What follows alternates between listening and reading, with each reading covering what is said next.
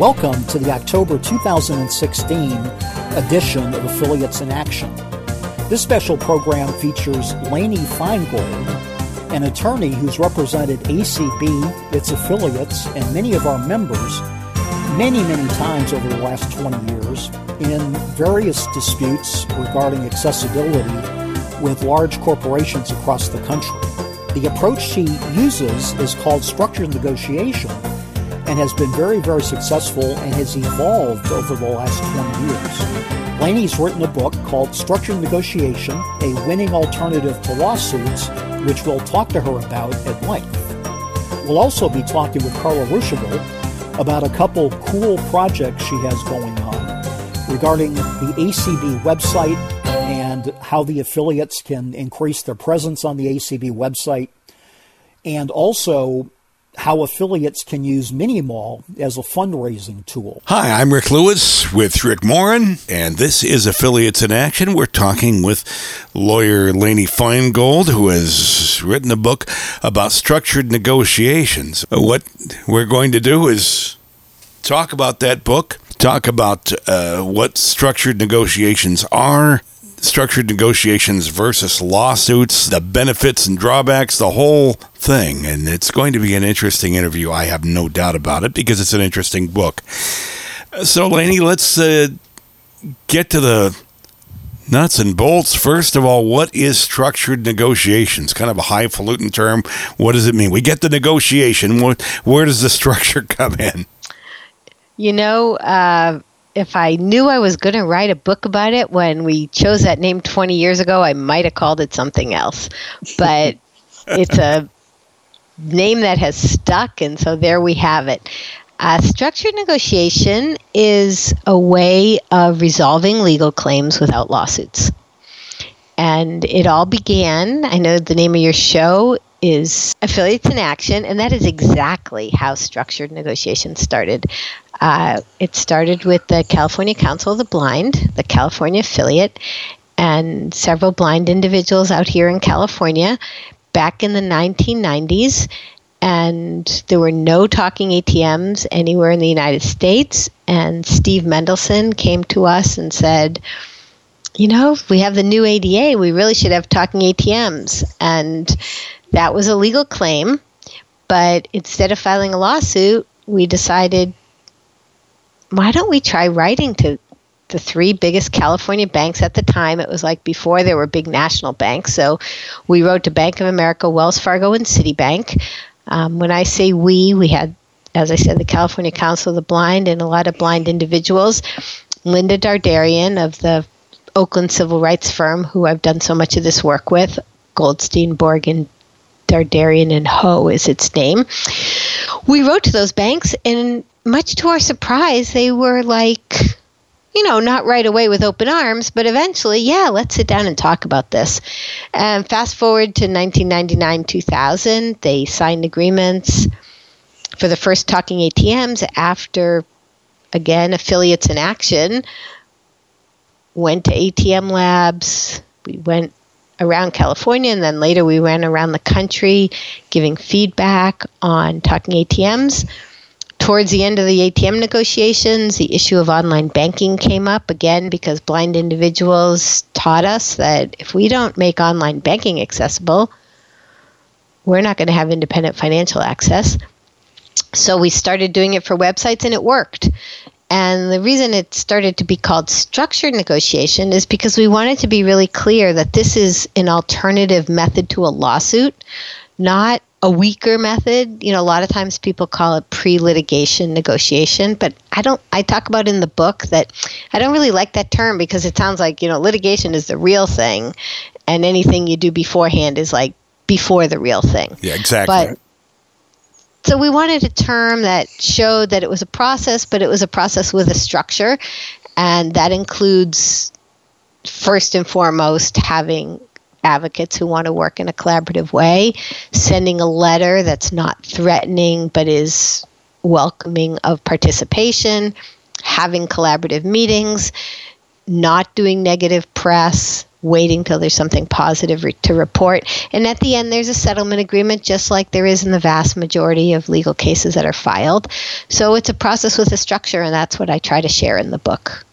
Lainey, so much of the terminology used in structured negotiation really shows the spirit of the whole process. Can you talk a little bit about the terminology and how it's different than terminology that might be used in litigation? Yeah, I have a chapter at the beginning about languaging, because I think it's very important. It has become more and more important. If you're going to create a space of cooperation, you do that with words. So in lawsuits, the person who has the legal claim is called the plaintiff. Unfortunately, in our society, there's a lot of bad feeling about plaintiffs. I do not share that. I think that people who have legal claims and use the court system to enforce them is a very, very important part of moving civil rights forward. Structured negotiation is a different way of doing it, but because so many of the companies we write to, they hear the word plaintiff and they have a negative feeling, even though we don't agree with that, we know it exists out there, so we use the word claimant. Just a small thing, but it's also a reminder to all of us that these are legal claims. You know, most of the work that I've done has been enforcing the Americans with Disabilities Act, but this process of structured negotiation is not just for disability rights. The American Bar Association is the publisher of the book, and they really believe that it has application to many different types of legal claims where people want to work together rather than in conflict. So that's one example. Another example is just the word defendant. Usually the person you sue is called the defendant. And just one day, like about 3 years ago, or maybe 5 years ago, I'm like, defendant. That has the word defensive and defend. And when we write to a company, say we're writing to a pharmacy about talking prescription labels, we don't want them to be defensive. We want them to be creative and in the mood to negotiate. So instead of calling people defendants, we use the term negotiating partner or just company or government agency. Same with opposing counsel. Usually we call, in the legal system, the lawyer representing the other side. I don't even like to use the word other side, but you know what I mean. It's called opposing counsel, but we're looking for terms that will foster cooperation at every corner. And it is subtle, and I'm curious as people read the book and I get feedback, especially from, lawyers we've worked with for these organizations, I'm curious to whether they think that matters. But in some ways, it matters to us as the advocates, because if we're not thinking about people as the other, as the enemy, as defensive, then we're more likely to open up the space where solutions can be reached. As we get on here, I'd like you to maybe provide an example of a situation where a structured negotiation took place, because many people may not even really understand what this is all about. It's an alternative to suing, basically, to get a result one wants to achieve, I think I can safely say. And one thing I can also safely say, having been on the other end of a lawsuit, the wrong end of one, as a defendant, is that when you're sued, it seems like an attack. You get your weapons out, you get your statements out, you have demands made of you, and you, of course, want to make demands on the other side. It's not at all a collaborative environment. Now, what is the difference in the way this feels versus the structured negotiation situation? Yeah, that's all true. And it's too bad that the legal system has sort of evolved in that way, but the structures really contribute to that. Like, for example, in a lawsuit, the way that the parties talk to each other is through depositions. When I was a young lawyer, somebody said to me, deposition's a hell of a way to have a conversation. In structured negotiation, we try to have actual conversations, especially in disability rights and technology access for blind people. it's really made a difference, because on some of these issues, the organizations just really haven't thought about it. So, like I said, we started with the ATMs, and that evolved into online banking as well as accessible formats like Braille bank statements. Rick was involved in the Major League Baseball negotiation, which was a really good example of setting up a collaborative environment. There are still legal arguments out there, like, does the ADA apply to a website? They're fading, but in 2008, when we first wrote to Major League Baseball, there were more of those arguments. And in an environment that encouraged conflict, it's quite possible that Major League Baseball might have decided to fight the whole idea. But instead, they became great partners. And Rick was involved, I know, in some of those. Well, I guess I have two Ricks here. Rick Morin was involved in some of those early calls where just getting to know people as people and getting to know the blind fans as fans and not as plaintiffs, I think really contributed to Major League Baseball, an organization that is now really a leader in digital access. So the people coming to you are customers, basically, people who want a good working relationship with an entity like, say, Major League Baseball or a bank or some other institution where they might have a hard time reaching the right people and getting the result that they might want, but they're actually people who would like to have a good relationship with the company or the institution that they're dealing with, right?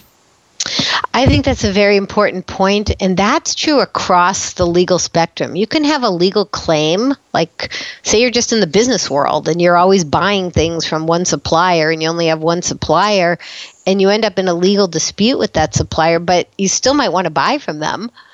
But you have this legal claim that has to be resolved. I have an example in the book. We worked with the city of San Francisco on accessible pedestrian signals, and that was spearheaded by the Lighthouse for the Blind of San Francisco and the California Council of the Blind and the Independent Living Resource Center. And especially the Lighthouse had a lot of ongoing relationships with the city in different areas. They had a legal claim because the city didn't install accessible pedestrian signals, but they didn't want to screw up all their other relationships because, especially in city government, there's public forums and committees and hearings, and you have a lot of long-term relationships. So structured negotiation really worked in that environment to get a really strong and great accessible pedestrian signal agreement without squandering good relationships. One of the things I really like that you talk about early in the book, Lainey, is the risk of litigating, and that you may end up with bad law or some interpretations where you end up getting the minimum of what the law requires rather than doing more than that if you can build that collaborative relationship, that collaborative spirit. Can you talk about that a little bit? Yeah, I want to be careful here because lawsuits have achieved a lot of good in the area of disability rights and disability civil rights. So I don't want my book to be seen as, lawsuits are bad, structured negotiation is best. It's not about that. It's about having a lot of different tools at your disposal. And the tool of structured negotiation has been, super effective in avoiding some potentially bad situations that could occur in lawsuits.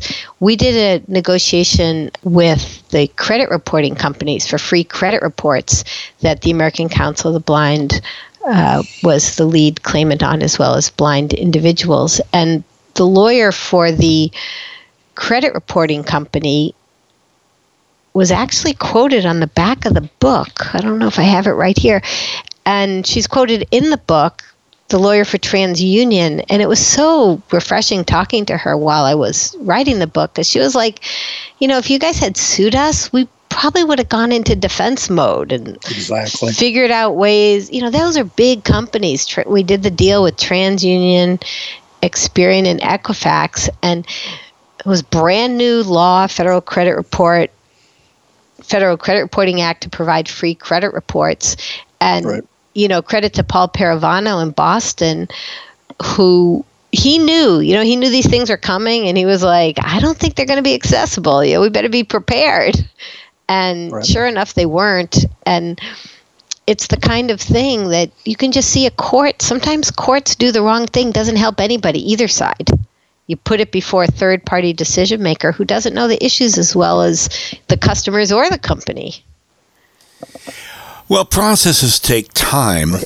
Lawsuits take time. Structured negotiations, you don't just walk in and have a deal, right? And corporations often are large entities that don't necessarily always communicate well internally. How do you deal with that? And what are the time frames involved? I'm sure they vary, but what situations have you had time-wise? Well, the last chapter of the book, to give a somewhat roundabout answer to your question, is called The Structured Negotiation Mindset. And in that chapter, I explore the different qualities that really contribute to the success of this process for the last 20 years. And the first quality I talk about is patience. Yes. The editor, I had a wonderful editor at the Bar Association to help me craft 20 years of work as a book, which was a whole project in itself. And he and I agreed, his name was Daniel Bowling, and he was with the part of the ABA that deals with dispute resolution. We agreed that we better not put that chapter first, because many lawyers would see the idea of patience and say, well, I can't do this process, forget it. But I'm hoping that by the time you get to the end and you see all the success stories that my cases with ACB and the affiliates and individual blind people, but also other lawyers that are starting to use it. In Boston, Dan Manning in Greater Boston Legal Services had great success doing disability access cases with Boston hospitals, with the Boston CIL. Once you see, and I've explained all the process, you can get to the last chapter and say, oh yeah, patience, I see why that would be helpful. And that's really the answer to your question about how much time it takes, because you don't ever really know. You can't predict. Sometimes internally, like you said, Rick Lewis, can just take forever. Big issue in government with the San Francisco accessible pedestrian signals, we really had to exercise a lot of patience, because to get stuff done in a government agency takes time, but also in the private sector. I'm sure delays happen too. Unexpected things crop up, I would imagine. Absolutely. And a lot of accessibility these days depends on third parties. So started with not just these days, at the ATMs, the banks didn't manufacture the ATMs. The city doesn't manufacture the pedestrian signals. A lot of websites have third-party content. Some companies use an outside vendor to build their whole mobile app. So there's a lot of moving parts. And if you don't take the long view that it pays to be patient, I use a phrase in the book, active patience, because I feel like patience is something that we decide to do on purpose, not just like wait around, twiddle your thumbs. But no, hey, if we're patient, we're going to get a better result here. And that's really been our experience. Yeah, I remember the first discussion, Lainey, that we had with the Red Sox. We were in, Stan Eichner and I were in talking to the Red Sox. I love your comments about Stan, that he was thinking this may only work in California. Yes, I think Stan Eichner, who's a great lawyer at Disability Law Center. We were asking them about elements of their website that weren't accessible, and their defense was, well, we have a third party, being MLB Advanced Media, that does all this for us. We have no responsibility in this. You need to go after them. And part of the dialogue became, we're not sure that you don't have any responsibility for this, but how can we together strike up a dialogue where we get some of these things changed? Because so much of the work you're doing with what you did with ATMs and stuff involved the third party. So how did you navigate those minefields? Well, it is a shortcoming in the ADA that you can't, in many cases, directly have a legal claim against the manufacturer of the product. So this happened before I started doing accessibility issues with the blind community, I did a lot of work on wheelchair accessibility issues. And one of the things we dealt with was service stations. I did a deal, it was like pre-structured negotiation, but I talk a little bit about it in the book because there were some elements of structured negotiation kind of getting born there in those national class actions with Shell and Chevron on all their gas stations. And there was a big issue because they didn't make the pumps, and it was really important that the pumps have the controls so that a person who used a wheelchair could reach them. So, exactly. You know what? There are hooks in the ADA to get in the state laws to get the companies to bring the third parties to the table. And when you're in solution mode, the legal arguments tend to fall to the background. Not that they go away entirely, but if you're in solution mode and you see, oh, we need a vendor to help with the solution, it's more likely to happen. And that's happening in litigation too. There were recently 2 important cases where the vendors got involved. One was with the San Francisco Credit Union. Someone did a lawsuit for their online banking platform, and the platform used to be accessible, but I like to say it was so-called upgraded to a downgrade because it was so-called improved, but the access got broken. Right. So there was a lawsuit, and to resolve the lawsuit, the platform developer was part of the solution. Same thing happened in Boston, where you have a great attorney general who does wonderful accessibility work, and they did a case with the NFB on healthcare kiosks, and they brought the vendor in. So... And, you know, that happens to us, too, without sort of high-profile naming it. Like I know with Bank of America, who's been a wonderful partner to the ACB and the affiliates on accessibility issues forever. I was once at a conference in Austin, the Access U, which is a great conference for your listeners who want accessibility training. And I was in the audience of a session, and someone raised their hand and said, well, our company started doing accessibility because we're a Bank of America vendor and it's required. Yeah, I was so happy. You know, it's not something that was like touted and didn't make any press releases, but I could just really see in a very concrete way that, whoa, this is this is influencing the industry.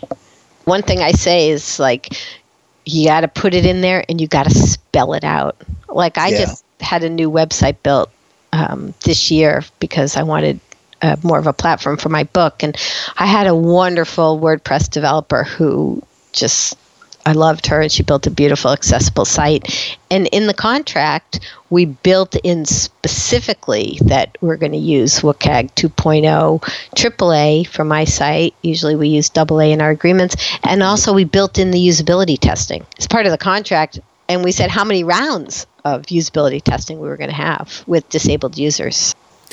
By this question, I don't mean the specific names necessarily, but a lot of people have particular situations where they might feel aggrieved. And who makes an ideal claimant, and what sort of a situation do you generally deal with in a structured negotiation?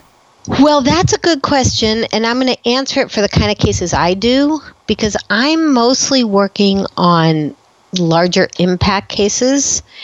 I think, and what I tried to do in the book is make the process of structured negotiation available to all sorts of people and all sorts of lawyers who might not be interested in, changing the policy of Bank America, but might be interested in, resolving one person's claim who had a bad experience that violated her civil rights. So I think one of the key things, what makes a good claimant, is you have to be willing to work in this way. And when I first turned in my book for review by the ABA, they had somebody read it, who I don't know who it was, in the East Coast, and said, she doesn't write anything about how she gets the clients to want to be cooperative. She has to write about that. And I realized that, I've been doing the work for so long that the people who call me they're like me. They want to work like this, whether they're individuals or organizations. They believe in collaboration and being cooperative and being reasonable and understanding. For example, one of the things I write about in the book is that sometimes big results come about by small steps. Right. Not everybody wants to work that way. Or, we don't do a negative press release when we write a letter to a company. We wait till there's something positive to say. Not everybody feels that's how they want to do it. Some people feel like they want to get a lot of press attention, and that's a way to change a company. So the very first thing to make a good claimant is that you want to work in this manner. So I was glad the guy said that about the book, because then I went back, and you'll see in the book I talk a lot about that and quote some of the individuals who have been instrumental in a lot of the cases. And, they just say, this is how I prefer to work. I'm not a confrontational person. I would rather take the extra time and get to know someone to build in the accessibility in a more deeper way, things like that. Right. And it's about the solution. And if there is some monetary part of the settlement, that's great. But I think all the people that I know that have been involved in structured negotiation are more interested in the solution than they are anything else. Yeah, although I do have a chapter about negotiating for money, and many of the disability rights claims do include claims for money as well as the fix, claims for attorney's fees, and the process has been very successful in that regard as well. It's more like, I think I say in the book, some lawyer wrote me and said, well, I have a client, I really want to do structured negotiation, but she's really mad and she wants to bring public attention to how she was wronged. Totally legitimate, probably not going to be the best strategy for her to pursue structured negotiation. Right. Yeah, of course, when a company has already been vilified in the press and in the Twitter sphere and everywhere else, they might not necessarily be as inclined to cooperate. Well, yeah, that's the thing. When I was talking to the lawyers who represented the companies we've negotiated with, many of whom spoke to me but didn't want to be quoted even anonymously. But one person who was pretty high up in a pretty big company said the negative press release is almost worse than the lawsuit. Right. Because I believe that. The lawsuit, especially in a big company, it gets assigned to some low-level lawyer, and, there you have it. Whereas the negative press release, that could be up to the chairman of the board. Well, I also wanted to ask you, when is it preferable to sue? That's a tool. When do you use that instead of structured negotiation? I can't make a sweeping answer to that, because when a client comes to a lawyer, they come with a problem. And it's up to the lawyer to look at the various strategies that are available. For example, if you had a class action employment case and you were seeking back pay for thousands of people, that's not something that's probably or ever going to be effective in structured negotiation, because there are some things an entity just won't do unless a judge says you have to do this. Or I use the example, the Olmstead case or marriage equality. Marriage equality needed a Supreme Court result. You couldn't individually negotiate with every single state. Right. So there's issues like that. There's also the question of making legal precedent and the impact that has. I talk in the book about when you just settle a case, you don't make legal precedent. Most cases that get filed don't make legal precedent. But if you want to make legal precedent, you're not going to do it in structured negotiation. And I have a checklist to think about that, like, what about industry precedent? And as I said with that conference where the person said, we have to be accessible because we work with Bank America, I've seen it time and again where we can't get a company to move off the dime till we get another company in the same field. Right. To do something, and then everybody wants to do it, or people have permission. Some companies, just like some people, are more risk averse or more cautious. So I believe in industry precedent. I think it makes a difference, but sometimes there's some issues you want legal precedent. And of course, the other thing is it takes two to tango. So the claimant may want structured negotiation, but the company may say no. Right. And in the book, I try to give over a lot of different ways to get the companies to say yes. And we've been successful in the affiliates of ACB, and our clients have been successful with that. But sometimes, like, we had to do a lawsuit against JetBlue Airways because they're not covered by the ADA. They had their own law, and they basically said to us, not basically, they did say to us, we won't negotiate with you. Sue us. So we had to. So much in the book that struck me was just the evolution of the whole process of how to engage someone in structured negotiation. You know, how you wrote your initial letters versus how those letters changed over time. And I found that just very, very interesting. That's true. Our first letters, well, we didn't call it structured negotiation, and they were very aggressive letters. And Linda's firm is very skilled at litigation, and now very skilled at litigation and very skilled at structured negotiation. At the time, it was a very big litigator in the civil rights field, as they remain today. And so sending a letter on their letterhead, we even attached a legal complaint and said, this is what we're going to file if you don't. Right. And so those cases were successful. So I guess you could say structured negotiation doesn't need a cooperative tone. But in fact, I feel the cooperative tone letters get things done faster. And while the original letters did work, the current way we do it, I think, is much better. Equanimity. Does that have some type of legal definition, or are you talking about that just as an attribute of people that are doing structured negotiation? That is a very good question, and shows a good, careful reading of the book. Again, that, like patience, is in the last chapter, because we didn't want to scare away lawyers who may not think of themselves as having that quality. To me, it's a quality that has to do with remaining calm as things swirl around you. Right. And not being triggered and not being reactive. I find for myself, I think having practiced law in this way for 20 years, I am better at that. I don't think it came naturally to me, but the more I have found it valuable, the more I have tried to practice it. And I talk a little bit in the book about meditation or other mindfulness practices as strengthening that quality. And there's been a lot written about that in many fields. The ABA published a book this year called The Anxious Lawyer, which is about meditation and mindfulness for lawyers. And there's similar types of books and programs in higher ed and business, Fortune 500 companies. So equanimity. It's just, I think I give the example in the book. We had this lawyer who, he was tall. We're short. Linda and I are short. This guy was tall. He's like standing the whole presentation, looming over us, telling us you'll have to read the book to see what he exactly said. I think I put it in there. Yeah, no, that was a fun part.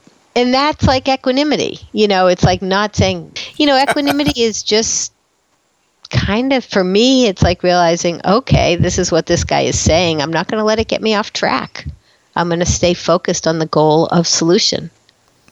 What happens to the claimant? Is he just on his own to let you represent him? Does he have any conversations with the people you're negotiating with? Does he or she provide input into the process in face-to-face meetings? How does that all work? In the best cases, the clients have a large role in coming to solution. Sometimes things tend to be more lawyer-centric, but Major League Baseball is a good example. The talking ATM cases where blind people were in the ATM labs giving the feedback. Our credit reporting case, the reason it went so well is because we had a meeting in Oakland in Linda's office, and Lucy Greco was there with her computer showing how the online stuff worked.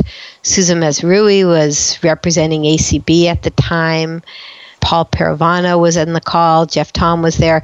And I think the companies saw, like, whoa, these are real people with real issues. We better fix this.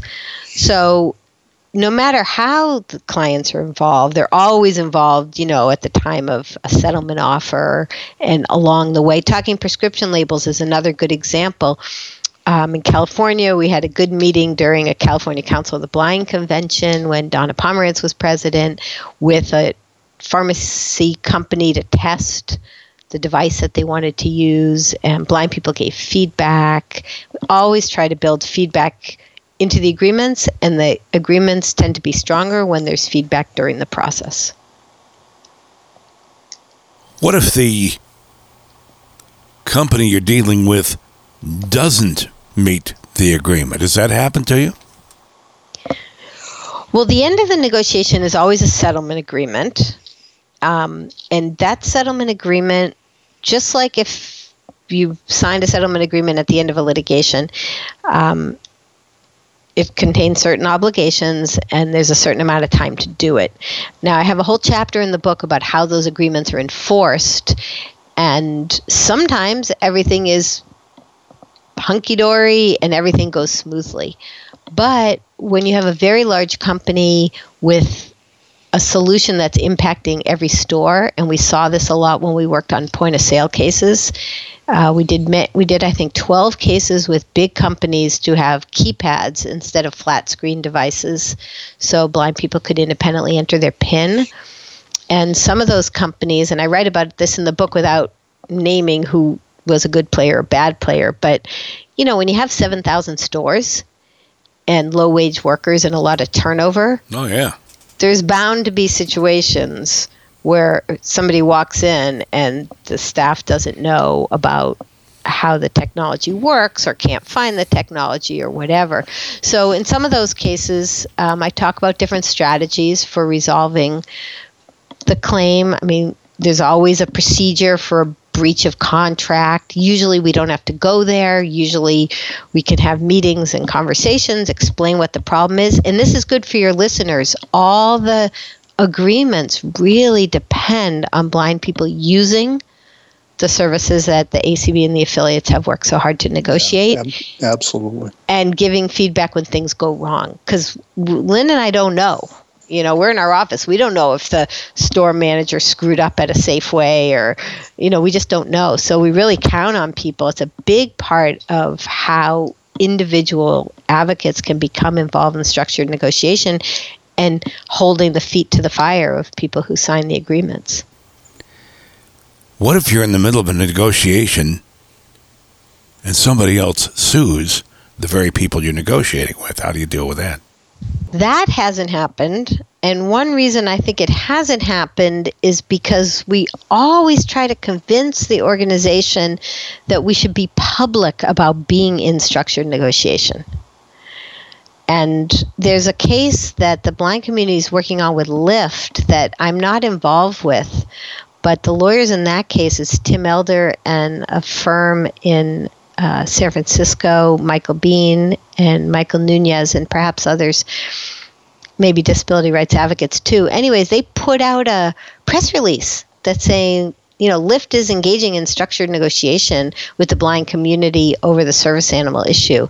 I thought that was really smart, and I put it in the book because that way it's like, okay, we're taking care of this, and it may not be done yet. Now, as we know, we can't control every lawyer in the United States. However, I have found with our issues that if we put the word out and, new people have problems, they come to us, we talk to them, we say we'll include them in the solution. We haven't had that problem. In some cases, the other side, so-called other side, has said, well, we don't want to do this because some members of the blind community don't like it. And in those cases, we say, you know what, let us worry about that. We have a legal claim. Here's a solution that these people want. And that's also never been a problem in the end. It certainly sounds to me that one thing that I think all of this has done is build a case why affiliates should read your book. And I think it's absolutely wonderful that it's out on Bookshare. Let's say an affiliate, how do you recommend they engage somebody that could evaluate whether or not structured negotiation is a good approach for them?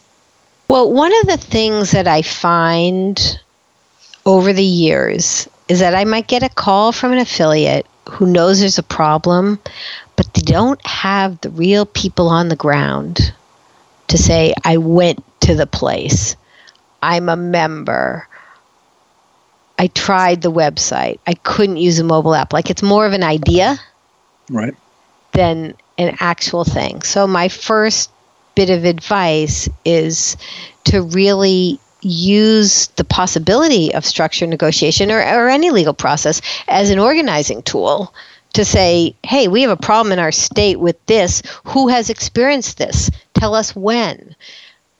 Tell us which location, or tell us if it's a website problem. Too often we hear, the website is a mess. But as lawyers, we need to know, what were you trying to do that you couldn't do?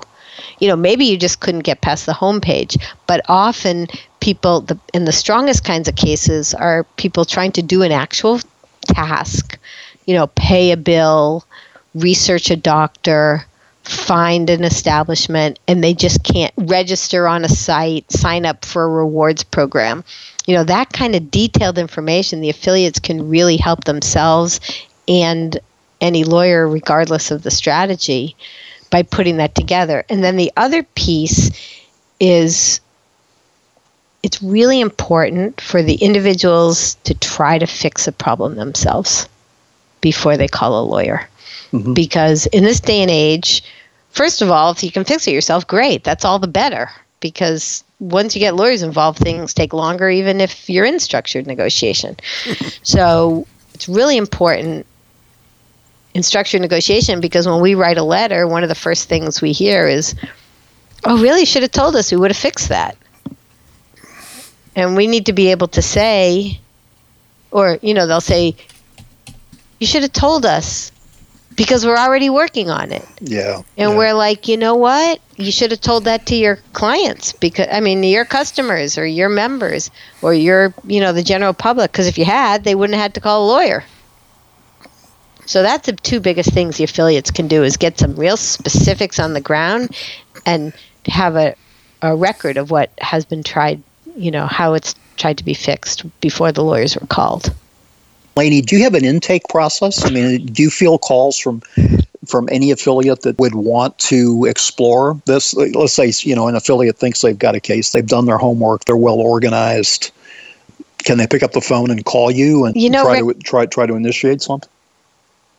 I've always tried to be that person. And I've always, I think you all know, or maybe your readers don't know, I work for myself. I don't have any staff. Yet I've always tried to at least have an initial conversation with people. One good thing about putting the book out there and talking more about structured negotiation over the last couple of years is starting to be lawyers in other states around the country, besides me and Linda, who know how to work in this way and are doing a terrific job at it. So there's more people to be able to refer out to. I am feeling slightly overwhelmed with the book marketing, so I may not be as quick. I'm always happy to talk to people on the phone. I may not, of course, I won't be able to help everyone, but I'm happy to talk to people. There's a lot of good National Disability Rights Network offices, NDRN, P&A offices around the country. The Texas affiliate has now done a couple structured negotiations. In Boston, like you said, you have Disability Law Center and the Greater Boston Legal Services. And in Illinois, you have Equip for Equality. They've done a lot of structured negotiations. So I'm not by far, I'm not the only, and of course it's Linda in her office. But yeah, people can feel free to call me, and people should know if, they call me or they email me, they don't get a response in a week, please contact me again. I always, even if I don't have time to do it and need to do a referral right away, I always respond to everyone who reaches out to me. And if I don't, I want to apologize in advance and call me back. Your website's easy to remember. It's lflegal.com. And on that, you've got a nice contact form, which I've noticed. So let me say a quick word about why it's LF Legal. Let me just say one quick thing. The reason I have an easy-to-remember website is because sort of a feature that's important in structured negotiation, which is user input. So a blind friend of mine, Josh Mealy, who lives out here, many of your listeners will know, he's a friend of mine. And when I was first putting up my website in 2008, I was going to call it LaineyFeingold.com. And Josh is like, you can't call it that. No one will know how to spell Lainey. No one will know how to spell Feingold. And it won't fit. It won't fit on a line of Braille. So we came up with the LF Legal. and it fits on a line of Braille. And I, of course, have Braille business cards. And now I have Braille bookmarks for my book. And then Twitter came around, and now I can be LF Legal on Twitter, and it really became sort of a brand, even though I'm just like a one-person operation here. And that was all because I listened to Josh. There you go. Thank you, Josh, and thank you, Lainey. You can learn more about Lainey and her book, Structured Negotiation, A Winning Alternative to Lawsuits, at Lainey's website, which is lflegal.com, lflegal.com. Lainey has some excerpts of the book that you can check out there as well. The book is available on Bookshare, and Rick Lewis and I have both read it cover to cover, and we both were very taken by it. The impression that it left with me is that many, many, many of the things that she talks about to constitute a successful lawyer using the technique of structured negotiation are techniques and attributes that very definitely would help us all as advocates. Many of us have a lot of these skills innately. Many of us don't. And I think this is a very good read just to kind of understand what we might want to aspire to and how we may want to evolve our technique, our advocacy technique over time, just as Lainey has evolved structured negotiation over time. I also had the pleasure to sit down with Carla Ruschival over the last couple of days to talk about some things she's got going on with the affiliates from the national office involving the ACB website and also the mini mall. They're both pretty exciting. Here's my interview with Carla Ruschival. Well, it's always a pleasure to have Carla Ruschival here with us on Affiliates in Action. Hi, Carla. Hi, Rick. How are you doing? We're doing great. Good. You've been doing a lot of work with affiliates lately, and there's a couple of areas that I'd love you to talk about. One being the web pages that affiliates can take advantage of off the ACB website. And the other one is the mini mall stuff. You've got a very cool mini mall program that's going on. So I'll just open it up and I may ask you a question or two, but why don't you take it from here? Okay. Now, both of these are new projects that have come about. The webpage project is a Goal 1 project and began at the ACB National Convention. The Mini Mall project is brand new within the last month. And so I'll start with the webpage. For a long time, probably at least 3 or 4 years, each ACB affiliate, unbeknownst to many, have had a web page that they could take advantage of. That web page has been used to basically show their contact information. So if you go to the affiliate area on the ACB website and search for example, in your case, Rick, Bay State, and you go down and look for information on Massachusetts, right, there will be a page there on the ACB site that has the contact information, and it's sort of the same for everybody. But it may not have anything else on there, and it won't have anything else unless the affiliate submits the information to be included.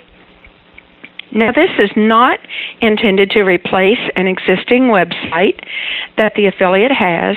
It's intended to enhance what is on the ACB site to give visitors more information about an affiliate that they might want to know more about, and then to, if the affiliate has a website of their own, to link that, to make it possible for that visitor to click right through to that affiliate's website.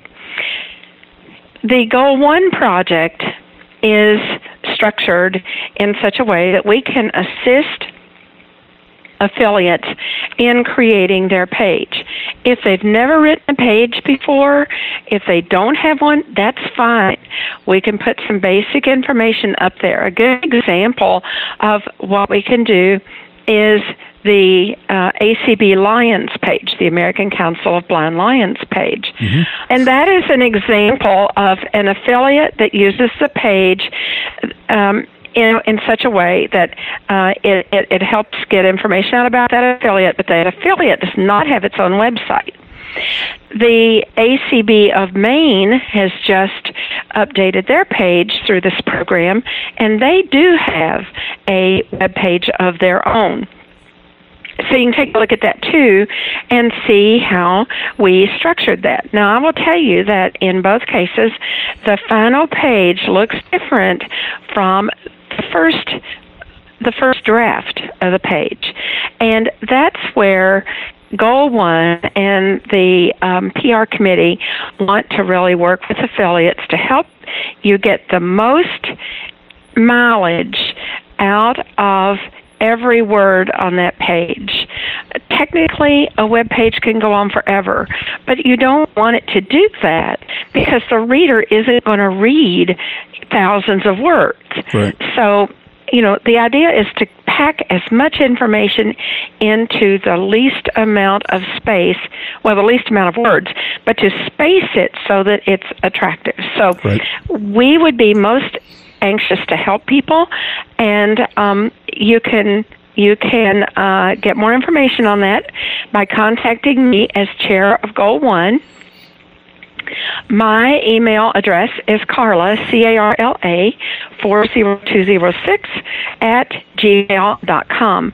Hey, Carla, what is a Goal 1 project or a Goal 1 program? That's a good question, isn't it? Goal 1, there's Goal 1, Goal 2, Goal 3, and Goal 4. Those groups are strategic planning groups that came out of the 2012 board strategic planning process, and they are composed of board members who are interested in specific types of projects. The Goal 1 emphasis is marketing, PR, ACB radio, the mini mall, those things that tell others about ACB. Let's touch on the mini mall project because this is a good example of a project that came out of an ACB committee, the mini mall committee, imagine that, and it was an idea that we had to try to partner with affiliates, especially those, not especially always small affiliates, but primarily small affiliates, to help them create a fundraiser that they could do for themselves, but that we could help support. And our hope is to eventually have several products that affiliates can choose from to purchase through the mini mall at discounted prices, and then they can sell those products at what the price would be if an individual were purchasing at the mini mall, and they get to keep the difference. We have the first product out there and going, and it is an aluminum credit card case. Oh, cool. Very, very attractive. It's not just a metallic-looking thing. They come in different colors. We are offering them with the ACB logo, and the affiliate can purchase them at about half price. Oh, great. And then it's about 50% of what the selling price is on that product. Mm-hmm. They can order as few as 25. Okay. The item, the actual price is going to be to the affiliate around $625 to $650 for the ACB logo products, and they'll be able to sell them for $12. They're a very neat little item because when you open it up, it has little compartments inside where you can organize lots and lots of cards, and even put a house key in there, maybe a little bit of cash, and it becomes even a little mini wallet. Yep. So they're very, very neat, and they will also protect your chip cards from someone who wants to steal your card number because they're aluminum. Yeah, now affiliates could buy that stuff to give them out to as promos and stuff, right, if they wanted to? As speakers gifts. Yeah, sure. In fact, a couple of affiliates have contacted me and are doing just that. Now, in one case, the affiliate is putting their logo on the item instead of the ACB logo. When that happens, there's a couple of things that we have to consider. One, the minimum is at least 50 to do that. Okay, that makes sense. Yes, and the other is that sometimes if the logo has too many colors in it or something, then we may not be able to reproduce that logo. But we work with them and try to. It doesn't have to be a logo. It could be their name on there. I mean, there's many different ways of making artwork that would emphasize the affiliate itself, as opposed to just the ACB logo. So it's a very neat project. If this one is successful, and it certainly looks like it's going to be, we already have several hundred ordered, and are in the process of working with affiliates on those. We then want to introduce a couple of additional items, and these are all neat, Rick, because they don't go out of date. You know, I mean, they don't. You don't have to eat them by a certain length of time. Yeah, at least you better not. Exactly. There are things that don't spoil. And there are things you can certainly give as speakers' gifts. Any place that you want to spread the news about your affiliate and or ACB, you can do that. So, and they're available in several colors. They come in red and blue, green, orange, black, silver, pink, and purple. And you don't have to order all of one color. Minnesota called me up and said, "Oh, does it come in Viking purple?" And we checked and we said, "Well, yes, it's pretty darn close to Viking purple." And they said, "Then count us in." This is a brand new product. We've never sold it in the mini mall. We would have had it in Minnesota this last summer, but it was out of stock at the time. And we couldn't get them. So now they're in, and the plan is that we hope we have lots of them out there for the holidays. Great. So, well, a few are bound to come through the holiday auction, too, I would imagine, right? Actually, I'll tell you what we're going to have in the holiday auction from the mini mall. We are going to be offering, we have a brand new, very nice computer messenger bag that will hold up to a 17-inch laptop. Wow. And we're going to put one of those in as an auction item with one of our large power banks that are now back in stock inside for the auction. Cool. And that should be a really popular item. So if anyone is interested in getting more information about the items through the mini mall, you can email me again at my Carla40206 email. You can just use both that email for both the mini mall and for the web page, and that will get the answers to both of those.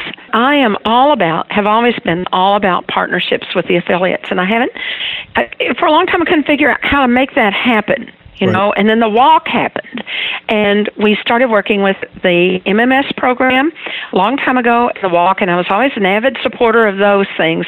And it just kind of hit us in the mini mall committee, hey, we could do this with affiliates, and it doesn't have to be a thousands and thousands of dollar project. This is something an affiliate can do. If they've got $150 to buy for the product, then they're ready to go. Yep. And then they can order more after they're finished, so they don't have to buy 300 at one time. Thanks for listening to Affiliates in Action. Special thanks go to Carla Ruschival, ACB's treasurer, and also to Lainey Feingold, an attorney who's represented ACB on numerous accessibility disputes and successful resolutions, and author of the book Structured Negotiation, A Winning Alternative to Lawsuits. You can learn more about Lainey and her book at her website, lflegal.com. Again, that's lflegal.com. On behalf of Rick Lewis and myself, Rick Morin, meet us at the affiliates. That's where the members are. We'll see you next month here on Affiliates in Action.